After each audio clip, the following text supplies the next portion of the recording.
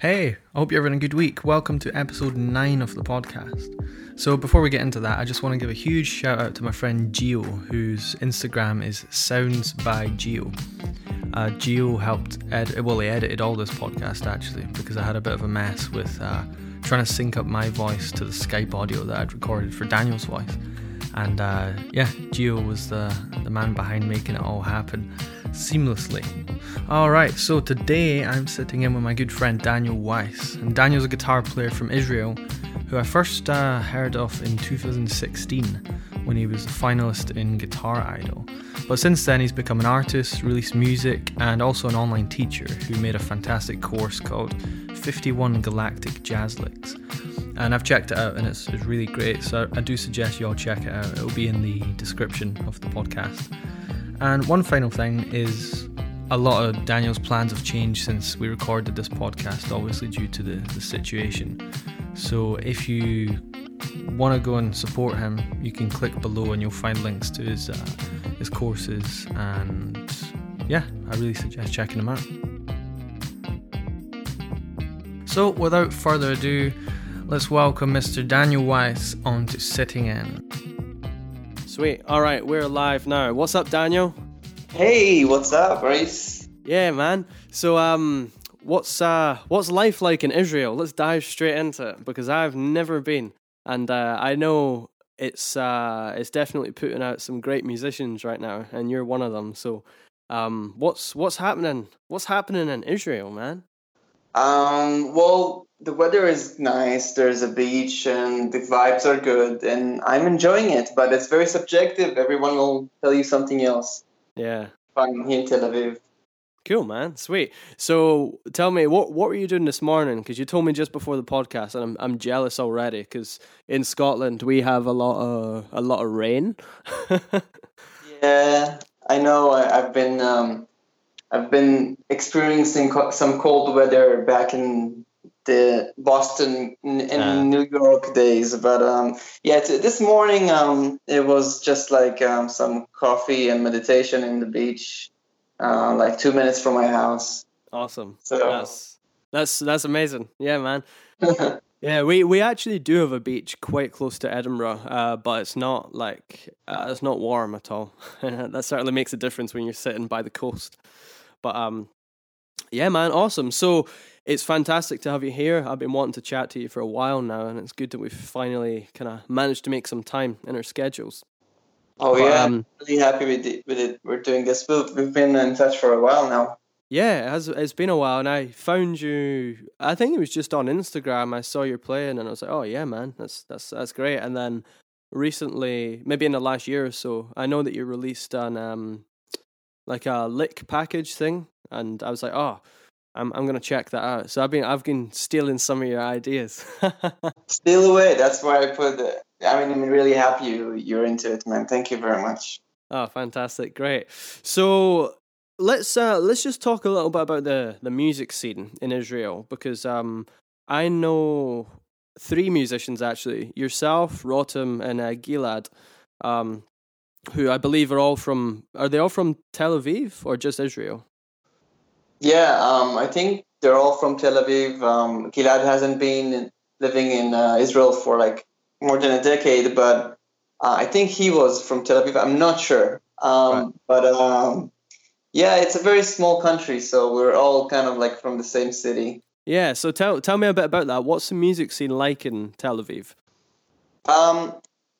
Well, there's no really music scene per se, as felt as in New York or so, but there are is a big bunch of like really, really talented people, and I think it's kind of like anywhere in the world, but here it's a smaller country, so if someone is going to actually go and invest himself into jazz, usually people kind of rise to the top.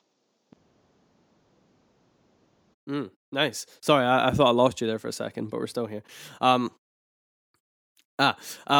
yeah, no, that's cool. So would you say that like Tel Aviv's somewhere you'd like to settle for the foreseeable future? Because I know you spent a large time or a large sort of chunk of time in Boston.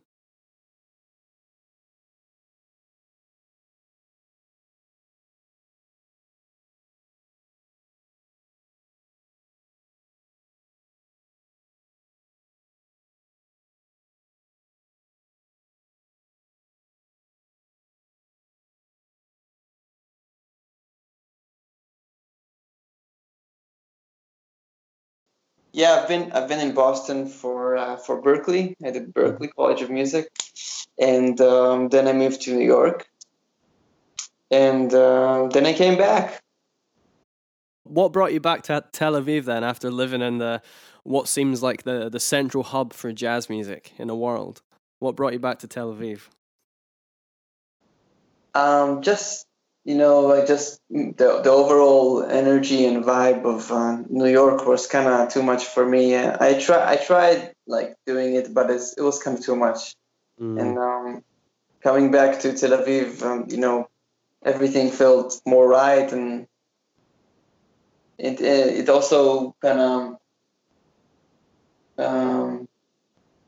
I also felt it in my music and in my overall well-being. Oh, right. That's interesting to hear. I certainly know that it takes a certain type of person to live in New York City, and those who are brought up there seem to do the best because it's in their DNA to be able to grind and do all that. Yeah. So would you say that you're quite happy just settling in Tel Aviv for the next sort of while? Yeah, I would say, because it's less about the grinding thing. It's more about like making things you have in your mind and in your heart actually become reality. And it doesn't matter. It doesn't need to be such a crazy job of taking trains and stuff. Like for me, and I think for you as well, it's like kind of like all available online today. If you want to put a course out, if you want to put an album out, if you want to put content, if you want to get a certain gig, it's kind of like, I mean, maybe certain gig is more geographical related, but I feel like it doesn't really matter where you live, or, I mean, yeah, if you make good stuff, people all over the world today can check it out. Yeah, no, I think that's great to hear you saying that, because I certainly agree to some extent, and I think you can live wherever you want in the world and make it happen, so to speak, depending on what your goal is. If you want to tour with the biggest jazz artist in the world, then you probably want to be hanging around those sort of scenes. But yeah, that's cool. So would you say that you're more concerned with having like I guess a comfortable space that you can express yourself within, sort of mindfully, as opposed to being in a city that's constantly pushing you into smaller holes where it's like you have to really grind to get into them? Do you know what I'm saying? Yeah, I know what you're saying. I think it feels very natural to me to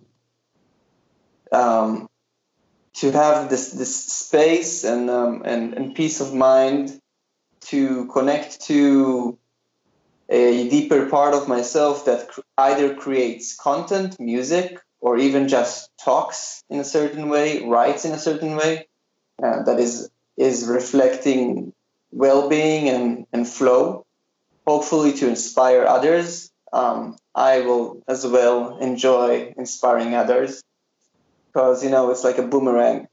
Whatever energy you put out comes back to you. And I had a really hard time to put that vital energy in New York. For me personally, it created kind of like a distortion that here I feel way much flow, and I'm using the internet to express what I'm feeling over here outside. And I think that's what's so beautiful about the internet right now.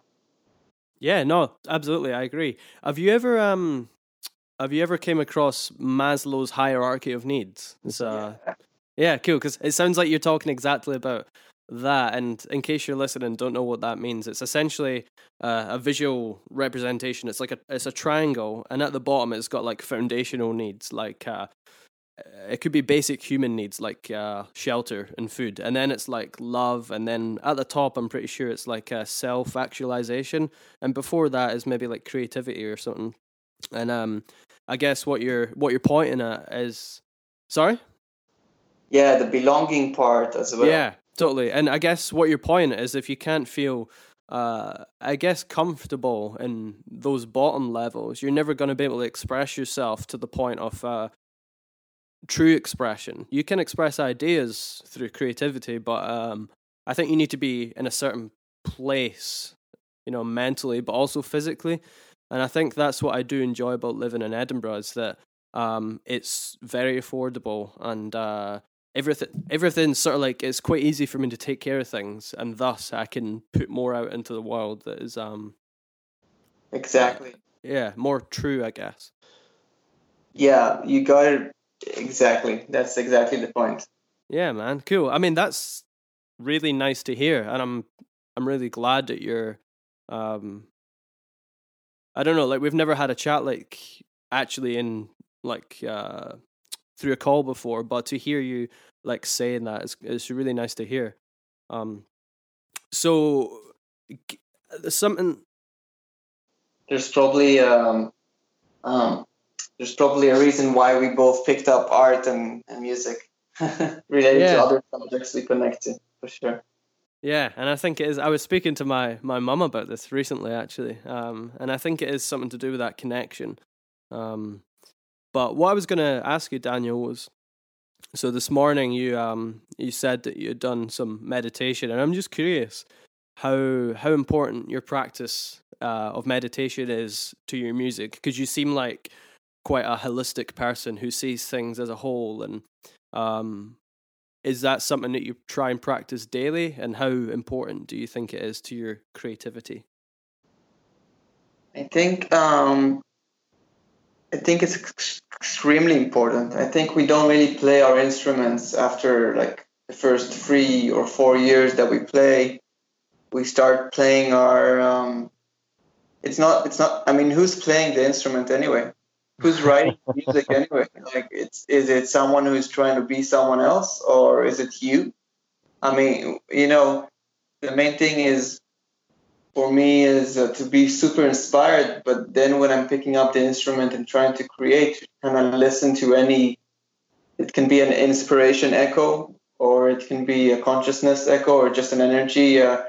It can be something I'm creating to compromise, not compromise, to maybe heal a certain part. I mean, there's so many parts of it. So I'm not some meditation expert or something, but I am aware of. I mean, I think most of us are. I don't know. Kind of aware of like my mental state and how it connects with my work. It's not only like practicing music. It can be even editing my videos. The workflow, just flow in general. To feel flow, whenever, like, even when we're talking right now, for me, it's kind of the same as if we were playing, or it. You know what I'm saying? Yeah, I mean, it's I guess, if I'm not mistaken, it's that connection to the present moment in all things, whether it be music, talking, standing in line to get some groceries, or brushing your teeth. I guess you're trying to be connected to what's happening, and it's just fun. It's just funner. Well, yeah, I mean, a lot of people go through life, and it's almost like they don't realize it, but the river is just pulling them down the stream, and they're just accepting that this is what happens. And when you have that moment where you wake up and you realize that it's like, oh, right, I'm in control, and you can start making these decisions, like, even just the first time you become aware of the fact that you're breathing and you follow your breath and you be there with it, it's it can certainly be the catalyst for a lot of, I think, very positive personal development, and also creativity as well, because when you can learn to be in the moment with your art, there's so much more that can be like discovered, I think, and you're more open to receiving that information, I would say. So yeah, meditation was like something that I think developed me as a person a lot, but also my music. And I was really serious about the practice of it for so long. And it's funny because I remember the first time I had a break from meditating was let's say it was like 8 months every single day for like up to 20 minutes, maybe longer. And then it was when I visited New York, and it was so hectic, and I just couldn't find the mental like space to like try to get into that space. And I remember speaking to Rotom, actually. I was saying, how do you stay like, I don't know, like mindful while you're living in this city? Because there's just so much happening all the time. And I can't remember what his answer was, but yeah, no, I know what you're getting at, and I totally agree. And if anybody's listening and have not considered any of these ideas, a good place to start. I'm sure you've got some recommendations, but I would recommend checking out Kenny Werner's book, Effortless Mastery. Wow, that book! Wow, that was a good read back in Berkeley. I really needed that. Yeah, man, my lecturer in college, she recommended it to me, and when I read it, it was like I'd never really gotten into that kind of thing before, but it really just changed the game. And yeah, no, I recommend it to all my students, and those who have actually checked it out are always super grateful, because it definitely opens some doors in your mind. At least it did for me. Wow. Yeah, I used to read John Kabat-Zinn's books. You know that guy? No, I've never. No. He's an author about meditation and mindfulness, and he's talking a lot about paying attention. There was this book of his that I really loved. It's called "Coming to Our Senses." It's really good. I should read it again. Yeah, I mean, there's a couple of books, other ones. There's The Power of Now by Eckhart Tolle. Have you read that? No. Oh, that's fantastic. Yeah. Yeah. I really enjoyed that. And then, are you familiar with Ram Dass's teachings? No. Well, you should check out some of his stuff. He actually just passed away recently, but he's got a few books out. One called Be Here Now is his kind of most popular one, but he has a film out called Becoming Nobody, and it kind of explores what you were saying at the beginning about who is creating music, and his answer to that, in a way, would, for himself, hopefully be nobody. And he goes quite deep into that idea of becoming nobody. It's really interesting. You should check it out. Yeah, I will check it out. Nice. Oh, great. So, would it be fair to categorize you in a way, if I had to, like if I was a record label and I was wanting to take you on, I would probably say like you play jazz music. Is that fair? I guess I don't like I wouldn't say I'm like I create swing music for sure. Right. Maybe it's more like because prog fusion became this thing in jazz. Jazz, is a big word these days. Yeah, and it's sometimes you have to tread lightly when you're speaking to certain people, because I don't particularly want to get into this subject, but right. How know how to categorize my music? Yeah. You know what I would say? Kind of with confidence. Adventurous, optimistic, instrumental music. Fantastic. That's what I feel my music is. I don't know what's going to happen in terms of textures. Like, it can be so many stuff. I do know that I'm trying to promote hope and optimism with my music. I'm not really inspired by the dark side of creating music. I respect it, but it doesn't come natural to me. What do you mean by the dark side of creating music? Create music for some people are amazing at expressing aggression on their instruments and music. They're amazing at it. Right. And I can kind of pull it off, but it won't be really authentic. Maybe back in my teens, like when I was really into metal and stuff and all the hormones. So maybe back then that was easier. Yeah, I mean, it sounds to me like if you could sum it up maybe in one word, it might be honest music, because it sounds like you're trying to stay into, what it is you want to be putting out, and that seems like it might not be that you're an aggressive person, for example, or an angry person. So it's that, going back to what you said earlier about, or what I said actually about you being quite holistic. So I'm really interested in hearing this record that you're going to be putting out, because it's coming out soon, I believe, right? Yeah, it will be out like probably May or June, something like that. So let's chat about that for a bit. The what's the record going to be called? That's a good question. Cool. I still have like a few names. Yeah. The cover, the art is I put like lots of thought into it with this really amazing kind of like graphic designer and painter that is he did some amazing work. His name is Christopher Moskler, and he did some amazing work. We talked a lot about diving deep into creating music, and he came up with a cool piece of art. Cool, fantastic. I'm looking forward to seeing that.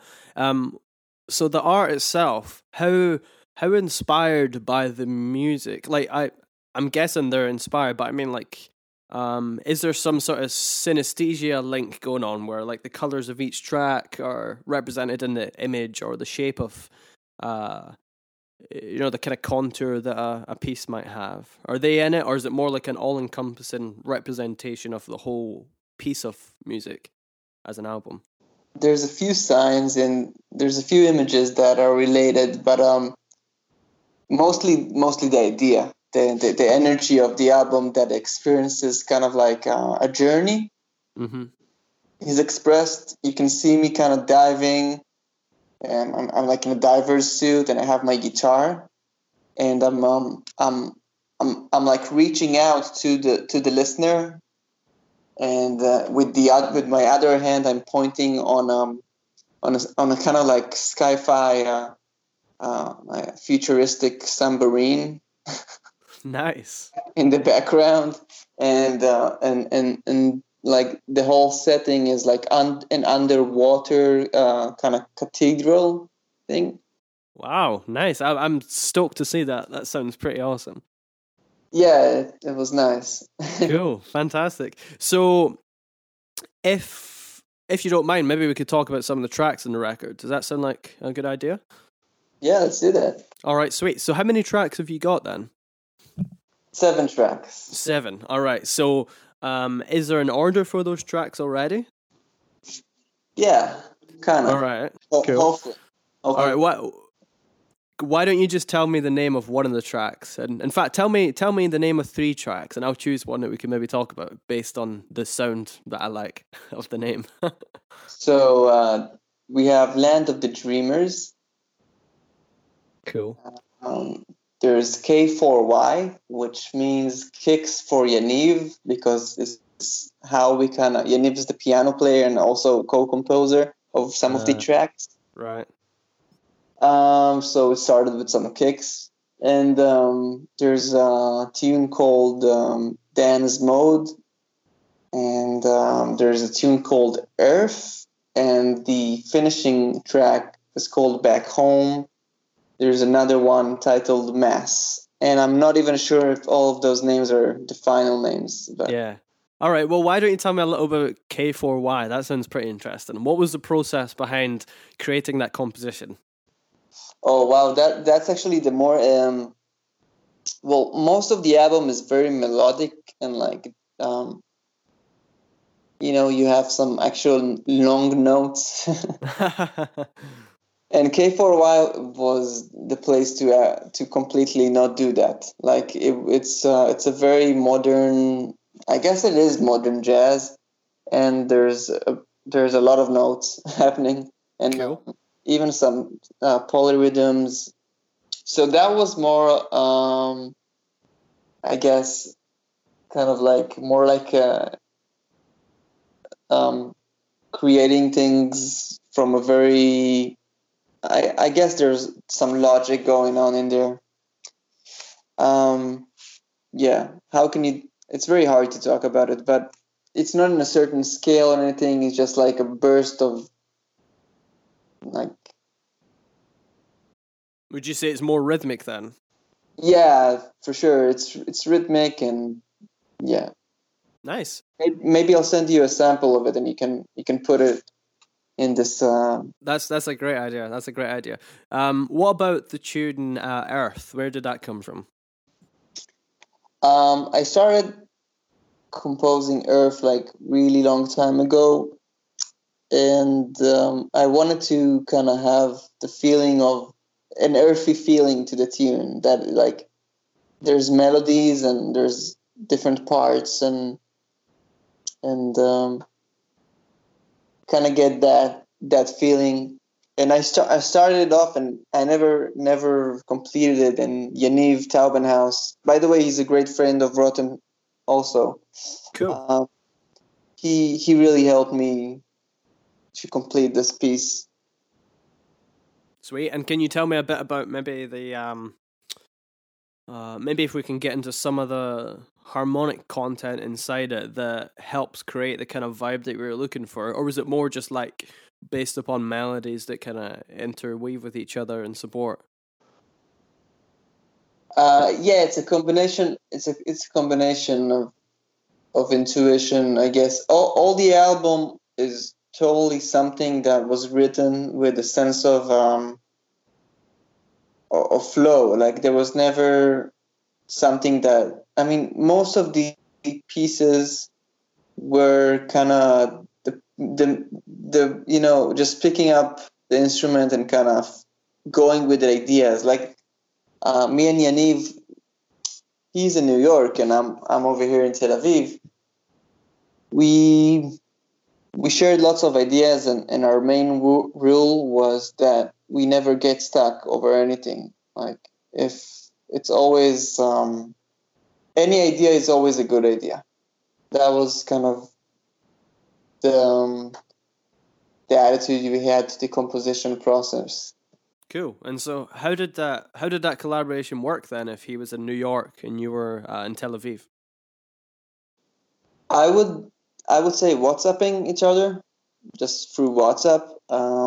Like let's say I would have this song, so I would open the camera of my phone and I would play him the song, and then I would say, I feel this is great, but I'm really looking for something like that in the middle of the tune, or what do you think? And then he would send me something. Sometimes he would just improvise, like, maybe something like this, and I was, okay, cool, can you give me another option? And then he would send me another idea, and then I would like, nice. So I would transcribe it and maybe kind of sketch it out in Logic and send him the sketch of our two ideas matched. Cool. And then he would kind of expand on it, and then we would keep doing that for a few songs. And when we felt the song is ready, I would just write the notation to all of the song. Mm-hmm. And we got 7 of these done. And then he came to visit. I was like, listen, when you're coming here, we're going to take a day, like 14 hours in the studio that I know. We went there for 14 hours, like. Wow. And we recorded the whole thing. We did like 2 or 3 takes for each track, 7 tracks.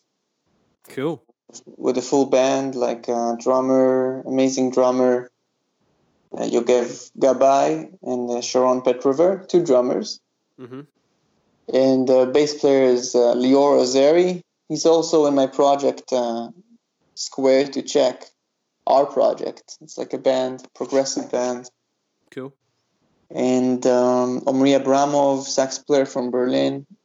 And they all kind of, I gave them the freedom to kind of change interpretations of melodies and stuff, but mostly everything was composed and some space for improvisations.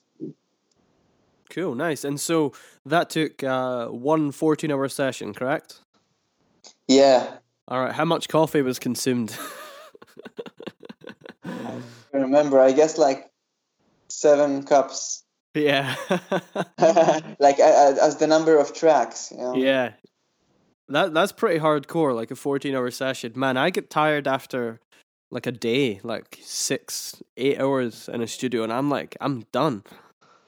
Yeah, I mean, I was super pumped about it. So, it depends. Like, you won't believe like what we can do. Yeah. It's about that energy and everybody being enthusiastic.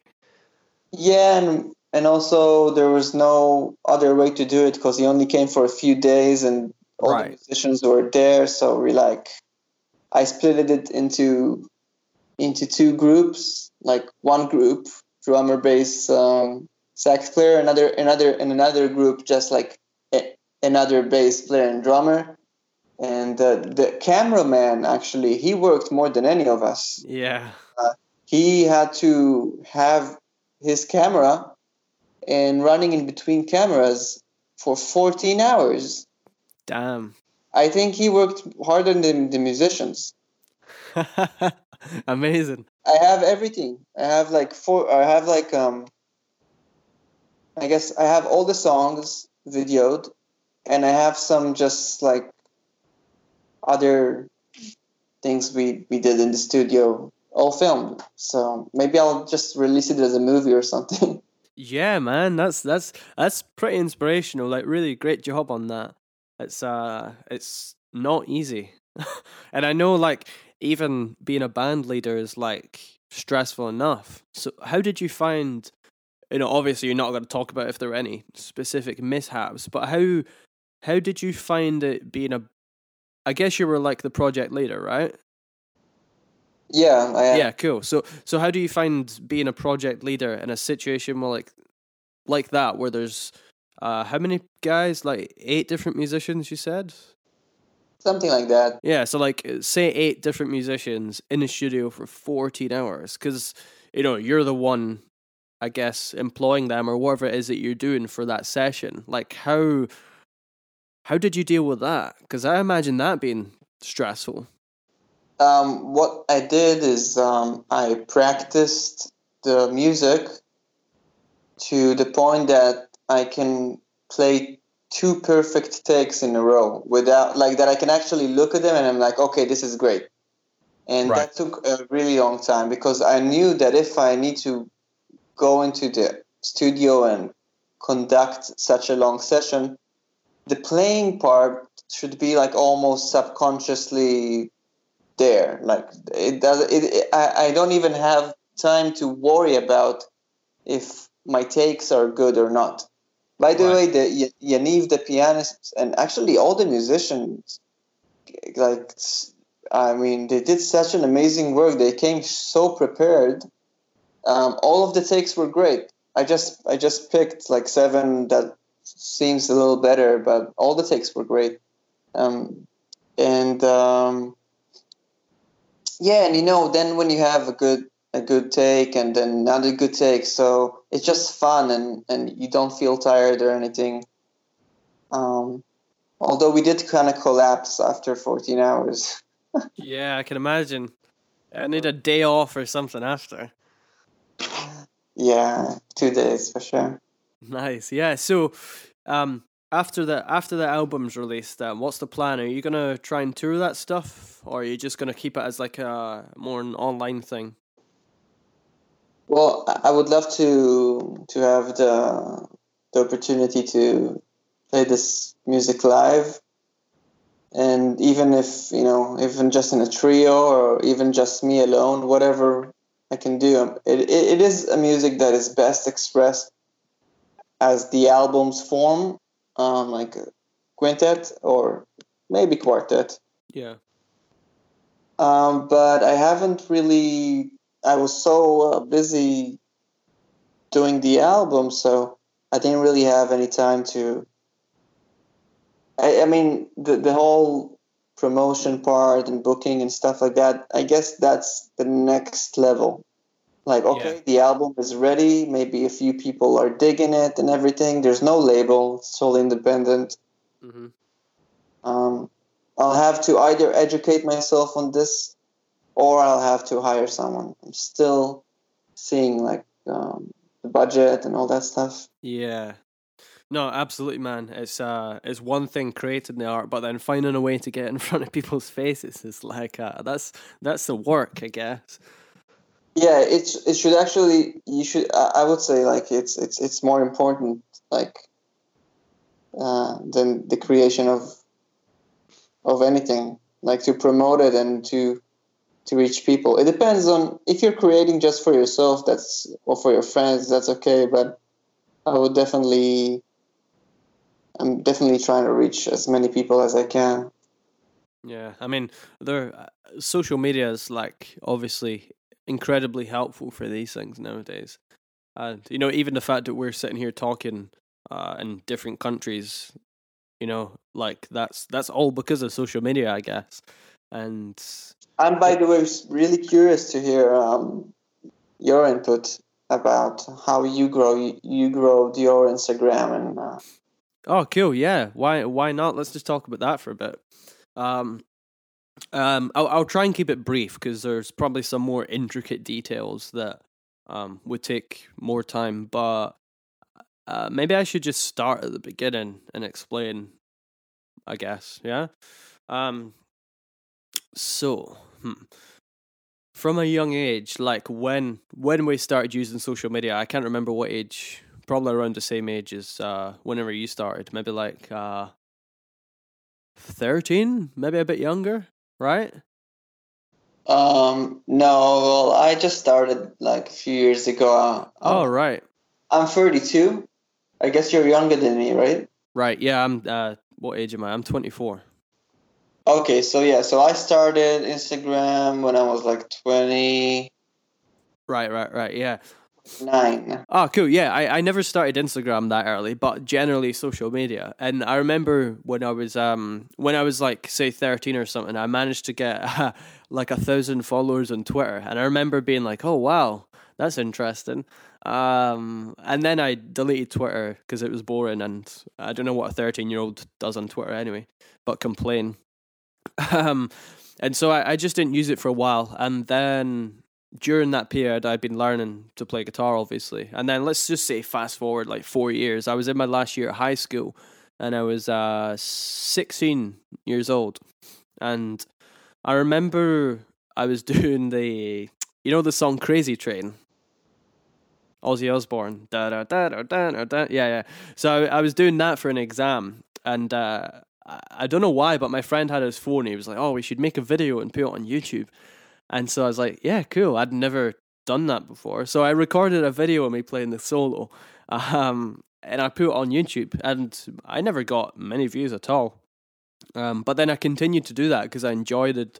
I enjoyed the process of like recording and like putting it out. And so I started using YouTube, and that never took off at all. But I wasn't aiming for that, I was just having fun. And then eventually Instagram comes along, and I started using that maybe about 4 years ago. Yeah, maybe about 4, maybe even 5 years ago. But at the start, it was just like nonsense, like selfies and all that crap when you're drunk and young. And then I remember they started to allow you to put videos up. And I was like, oh, that's interesting. So I just put up like 15-second guitar lick because you could only do 15 seconds at the time. And then eventually I remember I got like 100 views, not even 100 likes, like 100 views on something. I was like, whoa, that's cool. Because I'd had that on YouTube, but I didn't ever have that on, I don't know, somewhere else. And eventually I just kind of like I just kept putting out more content because I enjoyed it, and it became like a practice diary of some sort where I was documenting stuff I was working on, because I'd only just started looking at like improvisation, and I was just playing like blues, I guess blues music, and then funk, and eventually transitioned into whatever I'm doing right now. And yeah, that was a kind of long chunk of time, maybe like 3 years. But the numbers got a little bit bigger and a little bit bigger. And I remember making it to like 1,000 followers after like 7 months of like actually trying to grow a presence. And it was so hard. And I remember Sam Blakelock had just started to pick up jazz at the time, and he had just made it to like 2,000. And so this was like way at the beginning. And we were always talking about like how he had been growing his page and how I was struggling. And what happened was I started to use my girlfriend's camera, and at the time nobody was using cameras on Instagram. It was all just like rubbish phone recordings. And I started using this camera with like a nice lens. I didn't realize at the time that all the videos looked yellow, but it was better quality than anybody else was doing at the time, and that helped me kind of push along, like with I guess getting more followers. And I just kept putting out content every single day. Like I had a video going out, and I would sit on a Sunday evening and I would record like 6 videos or something and take like 5 different photos of different pieces of gear. And it was like a job for me, but I could do it because I was at university and not, I had time for it. So I just made time for it and treated it like a job. And eventually, the numbers kind of keep going, and then it stops for ages, and then it keeps going. But that's generally what the process has been. And nowadays, I've not put a lot of work into it. I'm more focused on like developing the relationships I have with I guess the brands that I'm affiliated with. So I'm trying to just focus on those and just create music that I want to create, because social media takes up a heck of a lot of time if you want to do it. And even nowadays, like everybody's good at it, and it's like it's hard. It's really hard. You have to do the main thing these days. Like, is that what you do for a living as well? What, like make Instagram videos? Yeah, like do you actually make a living from all the social platforms? No, not at all. The way it works is that, so there are a couple of companies that I'm working with a bit closer, like D'Angelico Guitars and then Diodario Strings, for example. And there are a couple other ones on the side, but I mean, I'm not paid by any of these companies. I receive like gear, which is fantastic. But the money comes in because I can promote myself as a teacher. And so I have students all over the world that I teach, sometimes weekly and sometimes bi-weekly, through Skype. Yeah. So I've definitely earned a fair bit of money because of Instagram, but not through Instagram. I'm not.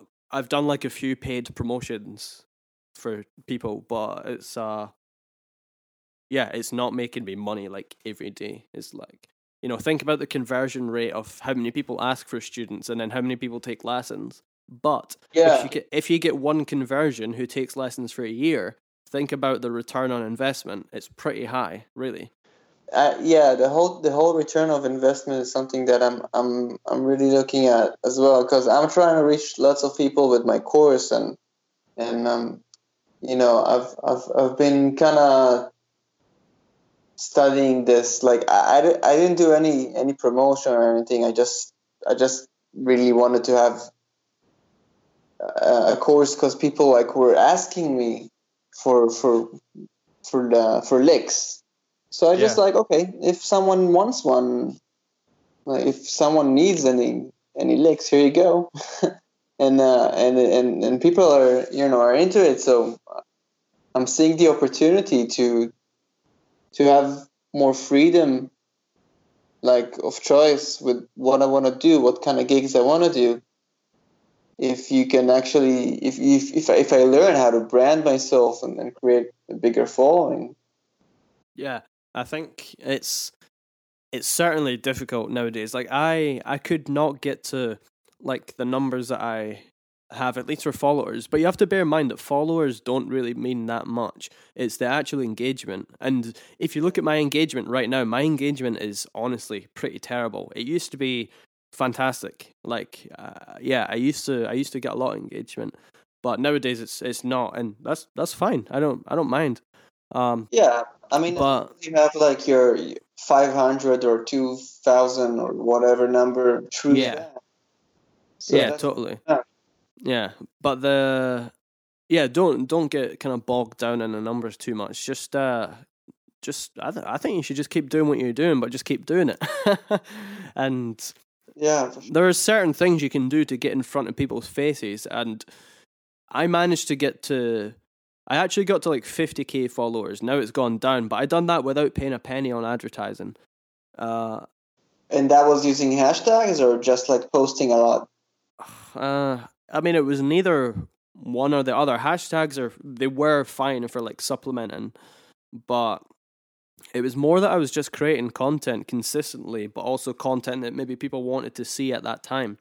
But nowadays, I don't play the same music that I used to play. Like, it's changed a lot, basically. I mean, it's still me, but the kind of backdrop of it is a completely different color from what it used to be, for example, that people enjoyed. And that's why people aren't engaging with me as much, because the sound is a bit more niche. But it's still not super niche. You know, it's like there's an audience. Yeah. But yeah, I mean, nowadays, like I would consider myself like more out of touch with it than I was, because I think it was easier to grow a page when I had just started, because not that many people were doing it. So nowadays it's so saturated. It's like trying to start a YouTube page in 2020. You can do it, absolutely, but it needs to be the best thing out there. But once upon a time, starting YouTube in 2009, for example, it's way easier because the fields, like, not everybody's doing it. Yeah. But yeah, I can't give you any specific advice other than like put stuff out that people want and provide value to them. But you're doing that already, so yeah. I mean, there are certainly intricate things you could look at, like targeted ads and all that kind of stuff. But then we're talking about proper marketing, and I think that would be another chat. Yeah, that would be another chat for sure. Yeah, but I think the social media thing's great. It's fun, but it can't be all you do. So no, that's not all I do, you know. But speaking about your record, so obviously that was, or it seems like it was your main project for a while. What else are you currently involved with? Do you do much teaching, or are you just playing shows all the time, or what's your thing? Yeah, I'm doing some functional gigs, you would call it. Yep. Playing in this musical called Mamma Mia. It's kind of like all over the world, but I'm doing it only here in Tel Aviv. Yeah. And it's a Broadway kind of ABBA show. It's fun music. And I'm also in doing lots of teaching online. Skype and the Instagram video works as well. Nice. And recordings, all that kind of session work. And what else? I have my band Square to Check. That's it's like prog. I don't know if you checked it out. I did check it out a while ago, but I've not checked it recently. Yeah, so that's basically it. Sweet, nice. And so, Square to Check, are you guys all based in Tel Aviv then? Yeah, we're cool. Nice. So if I come to Tel Aviv, I need to make sure that you're playing a show so I can come and see you then, right? Yeah, of course, man. If you come to Tel Aviv, we can hang. Yeah, man. Oh, great. I would love to. But let's just kind of finish off with one last thing. So the first time I did actually hear of you, I think it was because you can correct me if I'm wrong here, but Tom Quayle and something to do with Guitar Idol. Like, was he maybe a judge or? That's how you heard about me from Tom? No, not directly, but like maybe it was on a YouTube thing or a comment, or I can't even remember. But I have an image in my head of Tom Quayle saying something about you. Yeah, we did. I was at the 2016 Guitar Idol competition. Cool. Actually, a funny story. Like I didn't even know that I'm going there. That I reached the finals. And they actually called me to say that I wasn't responding to the May emails. Oh, right. For some reason, I think it wasn't the right email, or I don't know what happened. And it was really, really cool because a friend of mine put a video. He said it was like, I signed you up. And I didn't even know about the Guitar Idol thing. Right. So the bass player from my band scored a check, and next thing I know, I'm playing in London in front of like all these amazing guys. It was like Tom Quayle. So probably from there. Wow, cool, nice one, man. So that whole process, 2016, how did that help propel your career? Was there anything, that came from it that you think was, particularly, what am I trying to say? Basically, did you find that competition and being involved with it helped your career? Yeah, it definitely helped. Like, I did some videos for Lick Library, and then from there, kind of people followed me and stuff, or checked out the band. And it was also good to just be in touch, with Tom, and I talked with him a little bit about his career, and he gave me some good advice. And he talked to me also about his website and how he creates courses, and that was really inspiring. Cool. So are you sorry, on you go, man? Yeah, so it was definitely good setting stone. Good, nice. And you're working on a new course as well, I believe? Yeah, it's coming up. Nice. Can you tell me what that's about? Sure. So it's gonna be more basic level and all the way to advanced. Cool. It's gonna be a lot of things, like connecting dots on the guitar into these creative devices, that you can express yourself over harmony, or just creating freedom on the guitar neck. And I'm talking a lot about, like, in the more basic things, I'm talking a lot about finding how you can create really cool stuff using simple things, I guess, like triads, and add 9 triads, or arpeggios, or maybe how you can kind of superimpose a sound and a different scale, or embellishing chromatics. Kind of just giving a very open view on my perspective, and everything is, I'm like, it's like an open lecture, and then there's like a bunch of exercises, and nice. Yeah, and everything. That sounds great. Basic, and the more advanced stuff is gonna go into some rhythms and the altered scale, melodic minor, and all that good fun. Sweet, that sounds great, man.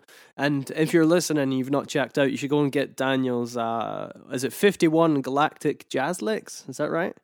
That's right, yeah. Yeah, it's awesome. There's so many great ideas in there. And I sometimes, when I'm feeling uninspired, I'll just open up that web page, and I'll just like steal a lick or two, and it's fantastic for me.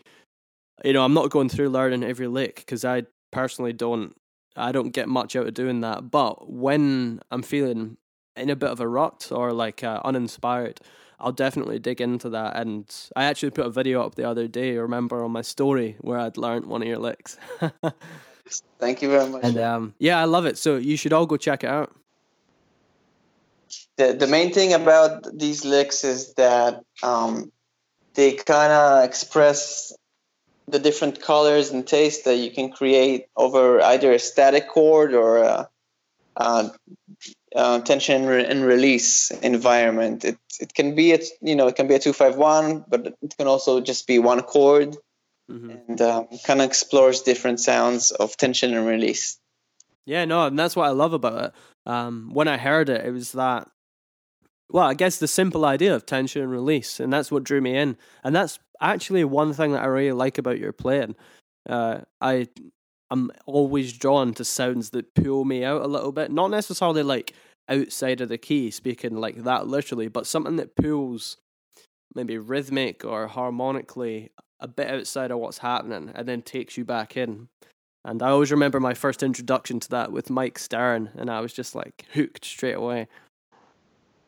Yeah, it's very ear pleasing. Yeah, for us, just jazz nerds. I mean, I think it's a very human thing of like being taken out somewhere and then put somewhere safe again. The safe place feels even better when you've been somewhere that wasn't as safe, you know? And so to do that with your melodies, unfortunately, not everybody enjoys the uncomfortable part of being outside. But when you take them back, it's that resolution, and everybody likes resolution. It's what Western music is built on. And it's not all coming from my mind. I'm like super inspired by so many players that I see as well. Just like you, I'm always like searching for like there's a list of players, but let's see what comes to mind. There's Camilo Velandia. Wow, you know that guy? No, I've never heard of him. He's really amazing. He's actually the guitar player of Julio Iglesias as well. Oh, cool. And he's amazing. There's Thomas Griggs that I think you know him. Yep. Thomas, really amazing player. I have on my YouTube channel, I have like an open talk with him about like the way we kind of check out stuff on the guitar. And there's always new people. Gilad Exelman is amazing. Jonathan Kreisberg, Mike Moreno. Yeah. Julian Lage. I think that's how you say his last name. Yeah, Lage. Lage and Lagelund. Like, wow. Yeah. Lagelund? Yeah, I do. I saw him live in summer. It was great. Nice. Yeah, he was playing with the saxophone player, Melissa someone. Yeah, Melissa and I, we were like in Berkeley together.